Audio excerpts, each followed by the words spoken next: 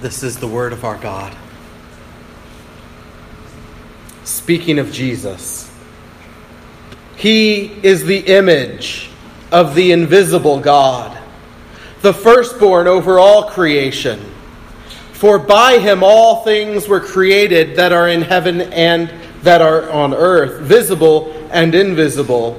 Whether thrones or dominions or principalities or powers, all things were created through him and for him.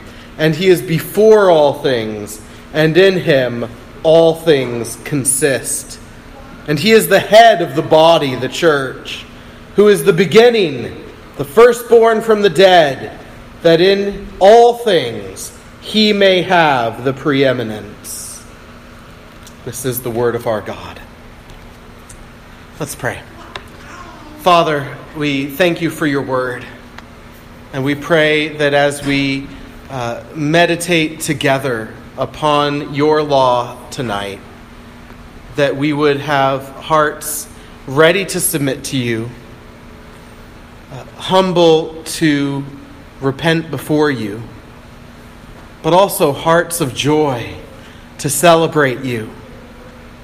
So may we learn something about our Savior, and may we love him more dearly, and may we serve him more faithfully for the glory of his name, for we ask it in Christ's name.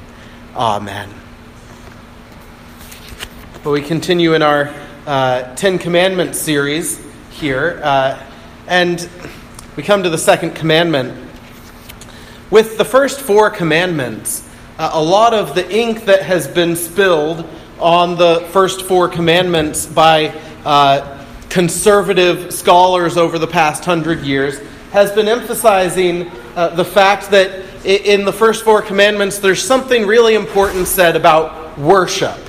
And so the idea goes something like this. The first commandment teaches us that we are to only worship the true God. The second commandment teaches us that we must worship the true God in the manner he alone chooses.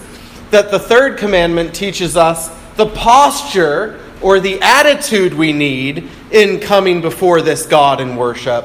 And the fourth, that he has set aside a time for us to worship. And I think all of that's wonderful. And we're missing something in the commandments if we don't have that kind of mentality, that these first four are drawing us to God-accepted worship. What does it look like to worship in spirit and in truth? Well, God sets forth the first four commandments to help us understand the God we worship, the way he wants to be worshipped, the attitude we need in worship, and that there is a time for worship. All of that's wonderful and excellent. The problem is sometimes we focus on that in such a way that tries to tear apart worship from life. So we think of the first four commandments potentially as just about worship, and that they're not saying very much about day-to-day living. And yet that's a little thinking shows us that that's just not possible. How can you say you're worshiping the true God in the way he says, and on the day he says, and with the right attitude, and then have other gods the other 6 days? Of course we can't do that one that way. How can we think he's going to accept our heart attitude, our posture, how we view his name on Sunday, if the rest of the days we're taking his name in vain? It obviously says more than just about our posture in worship. It says something about that, but it says it in the context of all of life, having this humility before God and respect for him. Same thing for the fourth commandment. It's built right in. There's a time for worship, but there are 6 days you're supposed to be doing something else. And that also is keeping the commandment. If God requires you to work 6 days so you can take the seventh and worship him, then you'd better be doing that honoring task of work the other 6 days. And the same is true of the second commandment. It says something about how we worship, the way God wants us to worship, but it says something about all of life as well. And I think that's the part that in the church today we really, with the second commandment, try to take those threads apart and say the second commandment is only about how we worship and doesn't say anything about the rest of life. And yet, in the commandment itself, as stated there in Exodus chapter 20, verse 4 presents us with a command. And it is a command. You shall not make for yourself a carved image, any likeness of anything. That we're not to create images of God. But in today's church, we tend to say, no, that's graven images, that's idols. And so that's the lingo for idols. So the idea is you're not supposed to make something to trip someone else up to worship God wrongly or the wrong God. And you're supposed to not worship anyone else's idols yourself. So it's still all about worship and doesn't talk about art or other things like that. And yet that isn't what the language says. Although it has carved image there, God goes on to qualify this. Any likeness. Not just don't create something that looks like Baal or Dagon or one of these other gods of the world around you, but don't create any likeness of me. And he doesn't restrict that to worship. It's a commandment that has the all of life and the worship thing explicit. Just like the fourth commandment. Work 6 days implicitly. Take the seventh and don't work.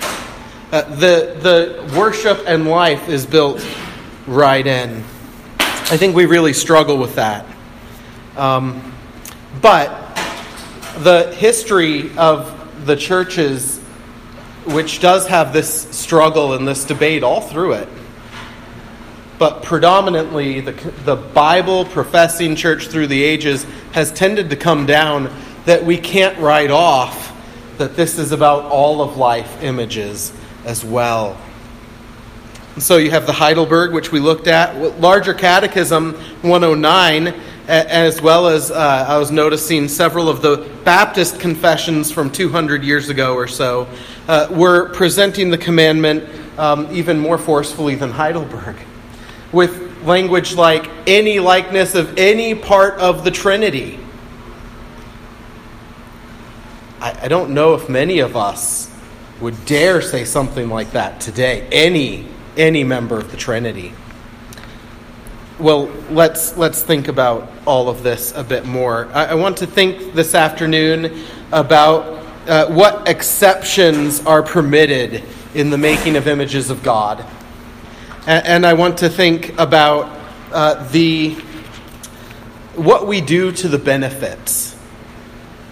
What we do, not to the benefits, but what we belittle by making exceptions.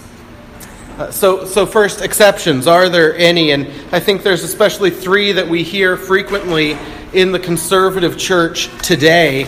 There's certainly ones that people make. To me, about once a year, I'll have a conversation with someone, not necessarily in this church, and they'll bring things like this up. So three exceptions that we might think there are to this commandment and this prohibition against images of God. The first might go something like this. You shall not make images of God unless it will provide a valuable tool. And you know what the tools are, right? The tools for teaching. The tools for evangelism. You don't do this unless it provides you with some pragmatic reason to disregard it. That's in essence the thing we're saying in seeking an exception. That if you have a pragmatic reason, it's effectual for teaching. And so it tends to revolve around teaching children. Don't you know that children learn by looking and images better than by listening?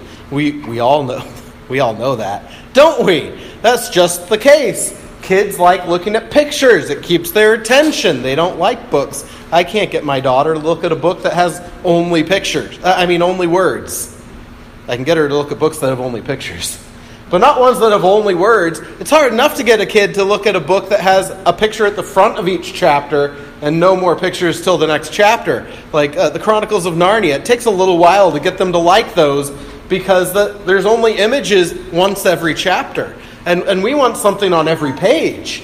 And so don't we know that they'll just learn better this way. Or the other thing we tend to say is for evangelism. People are moved by media, not by printed word. And so if we just use that, it'll be more effectual. I think the great problem with that is the presumption it makes that we are so different, that our culture and our day is unique. We like pictures. We like multimedia. Well, the Israelites liked multimedia. The Israelites liked images.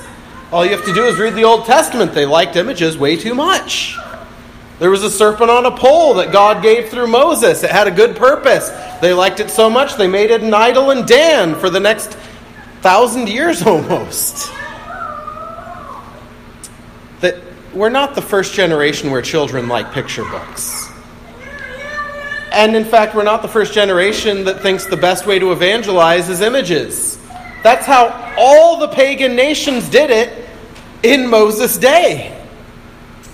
If you wanted to proselytize someone to your religion, well, here's Dagon right here. You can see Dagon. He's got the fishtail, so you know it's a religion that has to do with water. He's frightening looking, so you know you better fear him.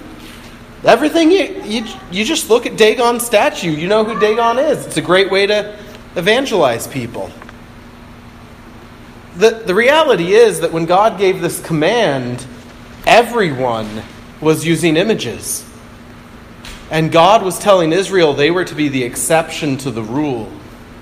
That even though everything in the world around them told them that this is the way it works, they were to trust Him and do it a different way. Are we that different? The pragmatic argument that, the apostles also had drama. They came right off of the glorious days of the Greek tragedy. What media tool could possibly be better for presenting to crowds, maybe in an amphitheater, the tragedy of Jesus Christ? I mean, what better way? Put on the passion. Maybe one of the apostles is a good actor. Get him up there on stage. We never find that from the apostles. We do find the language of the Greek drama used by Paul in Galatians 3:1. He talks about, you have seen him portrayed as crucified. That's dramatic language. How? In the preaching we've received from the apostles. Back to words. Or Romans, how will they know? How will they know without the Jesus movie? How will they know without a children's Bible? The word is near you, in your mouth and in your heart. The word which we preach, says Paul. Well, you shall not make unless it will provide a valuable tool, doesn't really stand biblically. Another exception we often want to make is you shall not make an image unless it's of the incarnate God. If God were to become man, all bets are off. Maybe just stay away from too much, the spirit. How do you draw spirit? And maybe don't draw Santa Claus and call it the Father. But if he's a God-man, then he's man, and we can use that.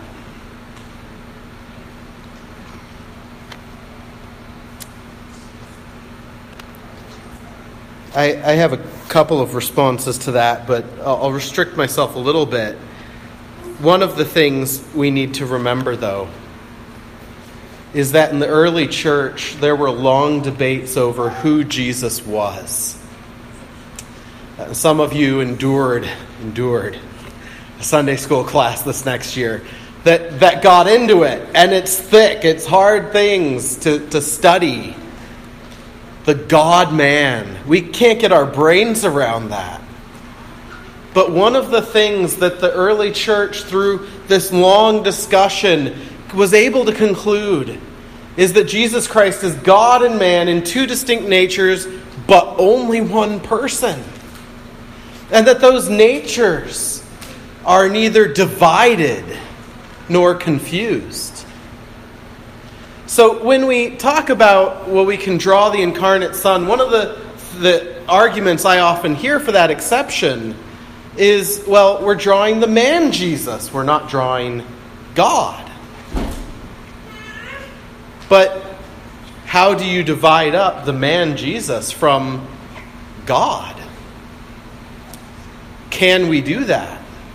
Are we fallible, sinful humans able to do that adequately? When we read in the New Testament, because there are those moments, right, where the apostles will use one phrase or the other. Jesus, God. Or the man, Christ Jesus. And yet when you look at both of those types of texts and the context, the man Jesus, the context is doxological. It's worshiping God for what has been done through the man Christ Jesus. The man Christ Jesus apparently forces us to our knees, which means we can't be saying he's just the man. Paul's saying the God-man. And when we say our Lord and our God, what's the context of that? How does Thomas come to the conclusion, my Lord and my God? He sticks his finger in the flesh and feels the scab of the man, Christ Jesus. See, the New Testament doesn't have a division of the two persons, but rather the God-man is God and man without division or confusion. So how can we put that on paper? How can we sculpt that into stone? How can we display that through acting in a way that isn't a disgrace to the one we seek to portray, reducing him to something less than he is? Furthermore, the idea that, well, because God has come in the flesh and therefore there's someone has seen him, and therefore now we can create art of him because we can wrap our minds around him. Sure, the Old Testament, God is a spirit and is invisible and you cannot see him, so how could you portray him? But now he's come in the flesh, we can portray him. The reality is the Old Testament believers could have made a similar argument because God did appear visually in the Old Testament. The distinction of the incarnation is not that God had never ever appeared before. It's that now humanity and deity are forever united in one person. But the Son of God had temporarily appeared in the Old Testament in several instances. Abraham thought he was just some guy. They ate together, they talked together, they took a walk together, they watched the destruction of Sodom and Gomorrah together. And after all of that, Abraham did not go back to his tent and pull out his sketch pad and say, Sarah, you're not going to believe it. We've seen God. He probably went back and said, we've seen God. But that didn't open up the door for just imagining him on paper or representing him in ways like that. Joshua saw Jesus in a pre-incarnate state right before Jericho. And right back in his camp, Joshua had some really great artists. I mean, really great. Fiber artists, sculptors. You can read about them in the books of Moses. They made meticulous stuff for the tabernacle. They were particularly gifted from God himself. And yet, Joshua did not say, guys, come here. I'm going to describe for you. You need to make a statue right here before we go after Jericho. Here's the statue of our God. Don't you think that would have been more powerful than a couple of rocks sitting in the river? And yet, even though he had seen God, that's what God chose as the teaching tool And the prophets saw visions of God. The Son of Man, one like the Son of Man. Some of the prophets were particularly gifted artists. Ezekiel, you can tell he just has that artist's brain. And yet he uses words. He doesn't have a mural put together. They don't have Sabbath school material of the Son of Man in Babylon. The argument doesn't really stand up. We have something better. But that's not the same as saying there had never been an instance of God appearing in a way that could have been understood. And then the third exception we tend to make, and I think this one kind of overarches the other two. It's just the generic thing. It's getting back to Exodus 20 and saying that carved image means idol, and therefore verse 4 only means worship, and the rest of life is whatever. That's the most broad, right? The other things kind of fall under that. But again, we have this issue of what we are doing with art. If we have an image of God that's not for worship. I've put, I think, a quote on the back of the bulletin there for you to read later. Some of you have heard it last time I preached on this, but it's so excellent. Ryan McGraw really puts a brilliant question before us. He says, so you have this image of God, image of Christ. And you say to me, well, I have this thing, but it is not intended for worship. And he says, well, when you look at it and you say, oh, this is Christ or this is God, does it force you to worship? Does it force your heart to devotion to this one whom you look at? And if it moves you to devotion, then the only godly thing you could do would be to worship. But if you do that, you're worshiping through an image. But if you say, well, I look at this and it moves me to think of Jesus, but not towards worship. Beloved, whenever we come before God, before the face of Jesus, we must worship. We'd better be like Thomas, my Lord and my God. See, if this art isn't driving us to worship, the question is, what is its purpose? And if it's that tool approach, the pedagogy, the I'm going to teach our children, teach them what? Unless it drives them to worship. We can't separate the two. And some of you know this to be true because, and this is true for me, you'll random times be praying or in worship, and a kind of blonde-haired, blue-eyed, white guy pops into your head because Grandma has his portrait above her bed. Of course these things drive us to worship in the sense that if we associate them with God or with Christ, they will affect our devotional life unless we're cold-hearted. And if we're cold-hearted, we have other problems.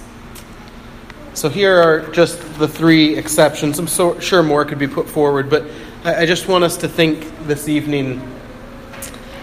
Think about how we belittle, or what we belittle, when we make these kind of exceptions. And the first, which has been the point of all I've said so far, is that we belittle the clear teaching of Scripture with this command and other places about the incomprehensible, eternal, invisible God who is Spirit, and according to the incarnate Word, we are to worship Him in spirit and in truth. We belittle Him. And specifically, we belittle, I think, the incarnate Son of God Himself. As if imagining Him in our image is no big deal. As if we can separate those two natures from each other. Think of just the power of Colossians 1:15 through 18 again. This is really important. It ought to flavor this whole sermon. I know I haven't exposited the verses, but it's been the point of the whole sermon, isn't it? When you read these texts in the New Testament that say He is the image of the invisible God, what does the context say to you? Does it say He is now something less and worthy of less and desiring less from us than was expected of us when He was not incarnate? Or is it driving us again to worship? He's the image of the invisible God, the firstborn over all creation. By Him all things were created in heaven and on earth, visible and invisible. Thrones, dominions, principalities, powers, all things were created through Him and for Him. And He is before all things. In Him all things consist. He's the head of the church, who is the beginning, the firstborn from the dead, so that in all things He might be first. First. How do you make an image of that?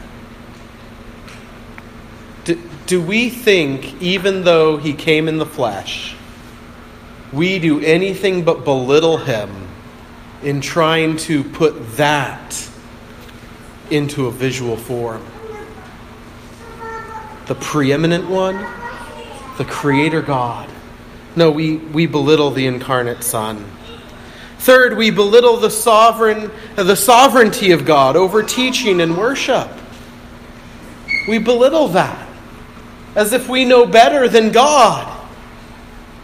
As if we know better than God. Does He do all things right? Does He know the best thing for our children? Does He know the best way for them to come to know Him? Or does He need our help coming up with a better Sunday school material? Does He know the best way to call sinners out of darkness? Or does He need our help?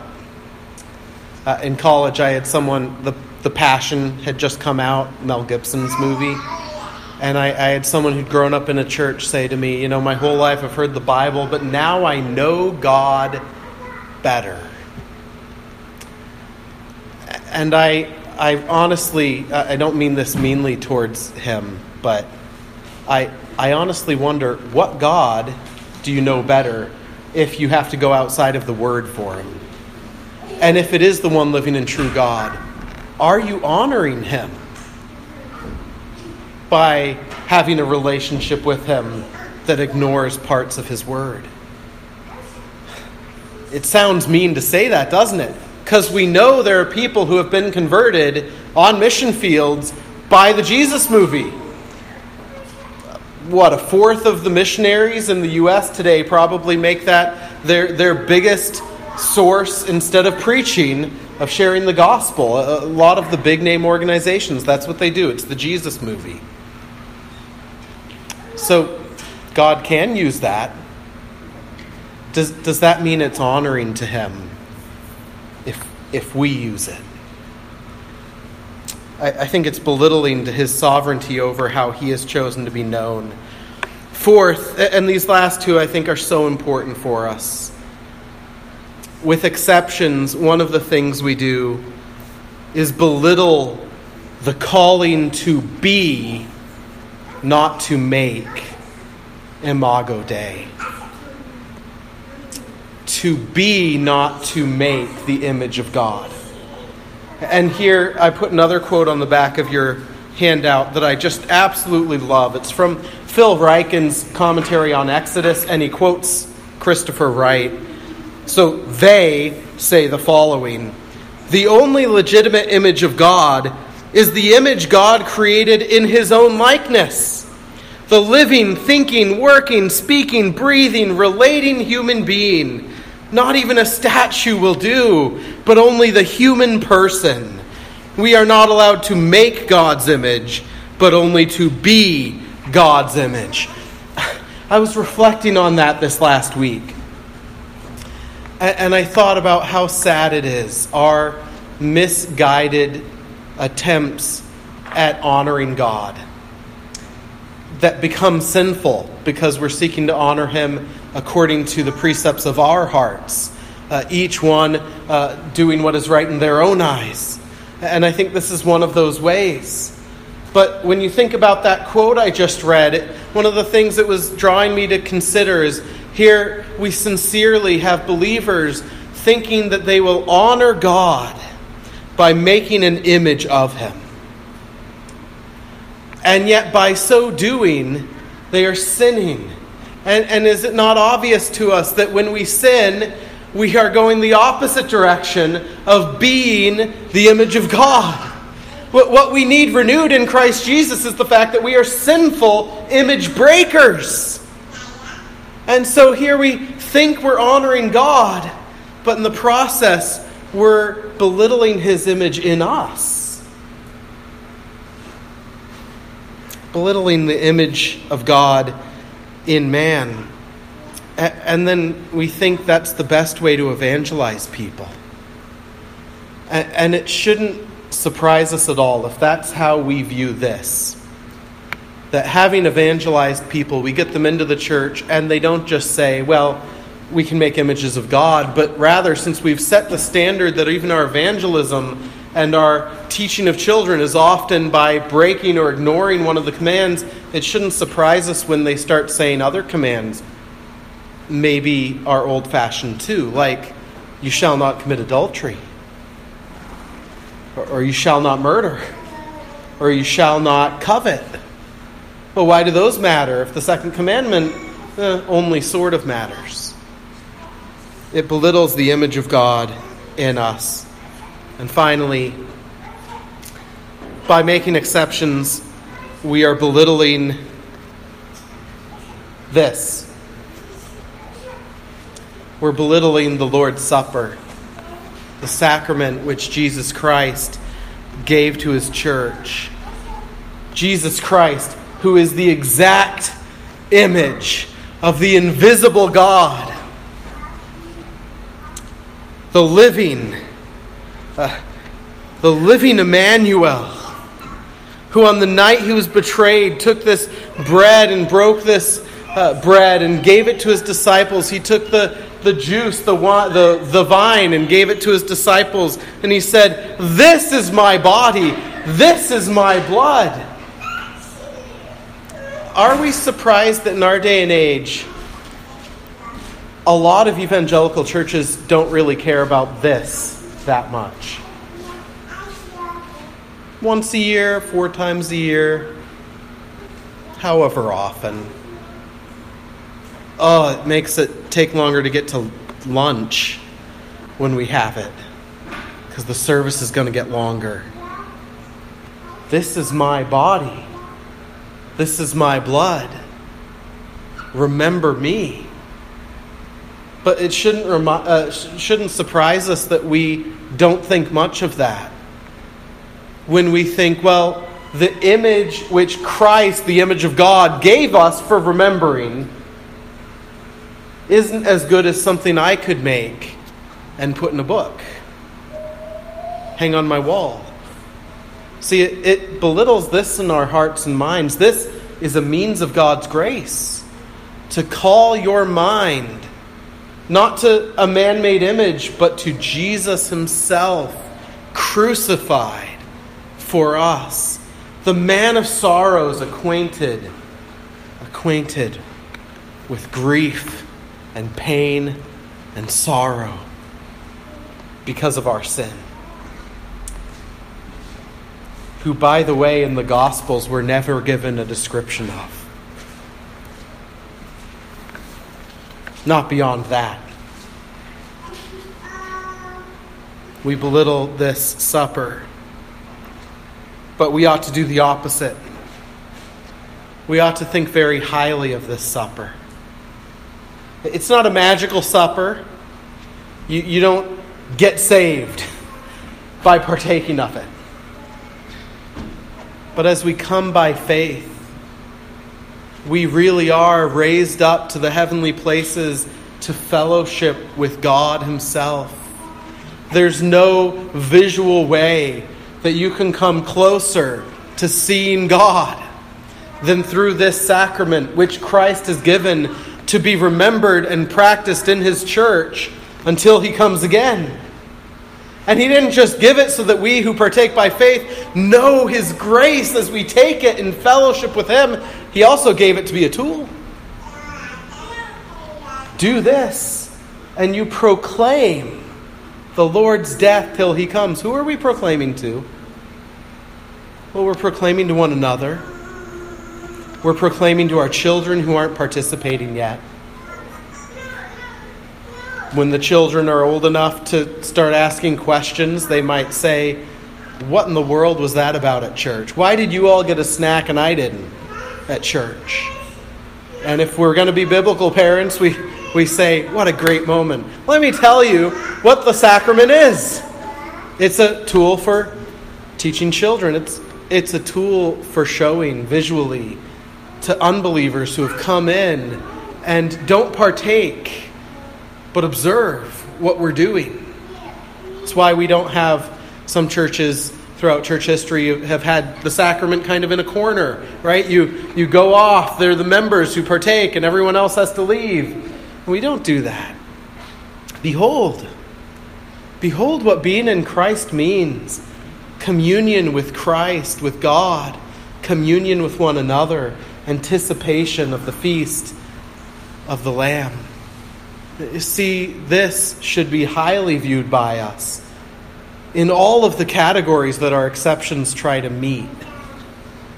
Let's not belittle it, but let us thank our God for it tonight as we respond to the preaching of the word with reverence, awe, and joy, coming to this table that God has given us, where we behold Christ. Behold Christ and know his love.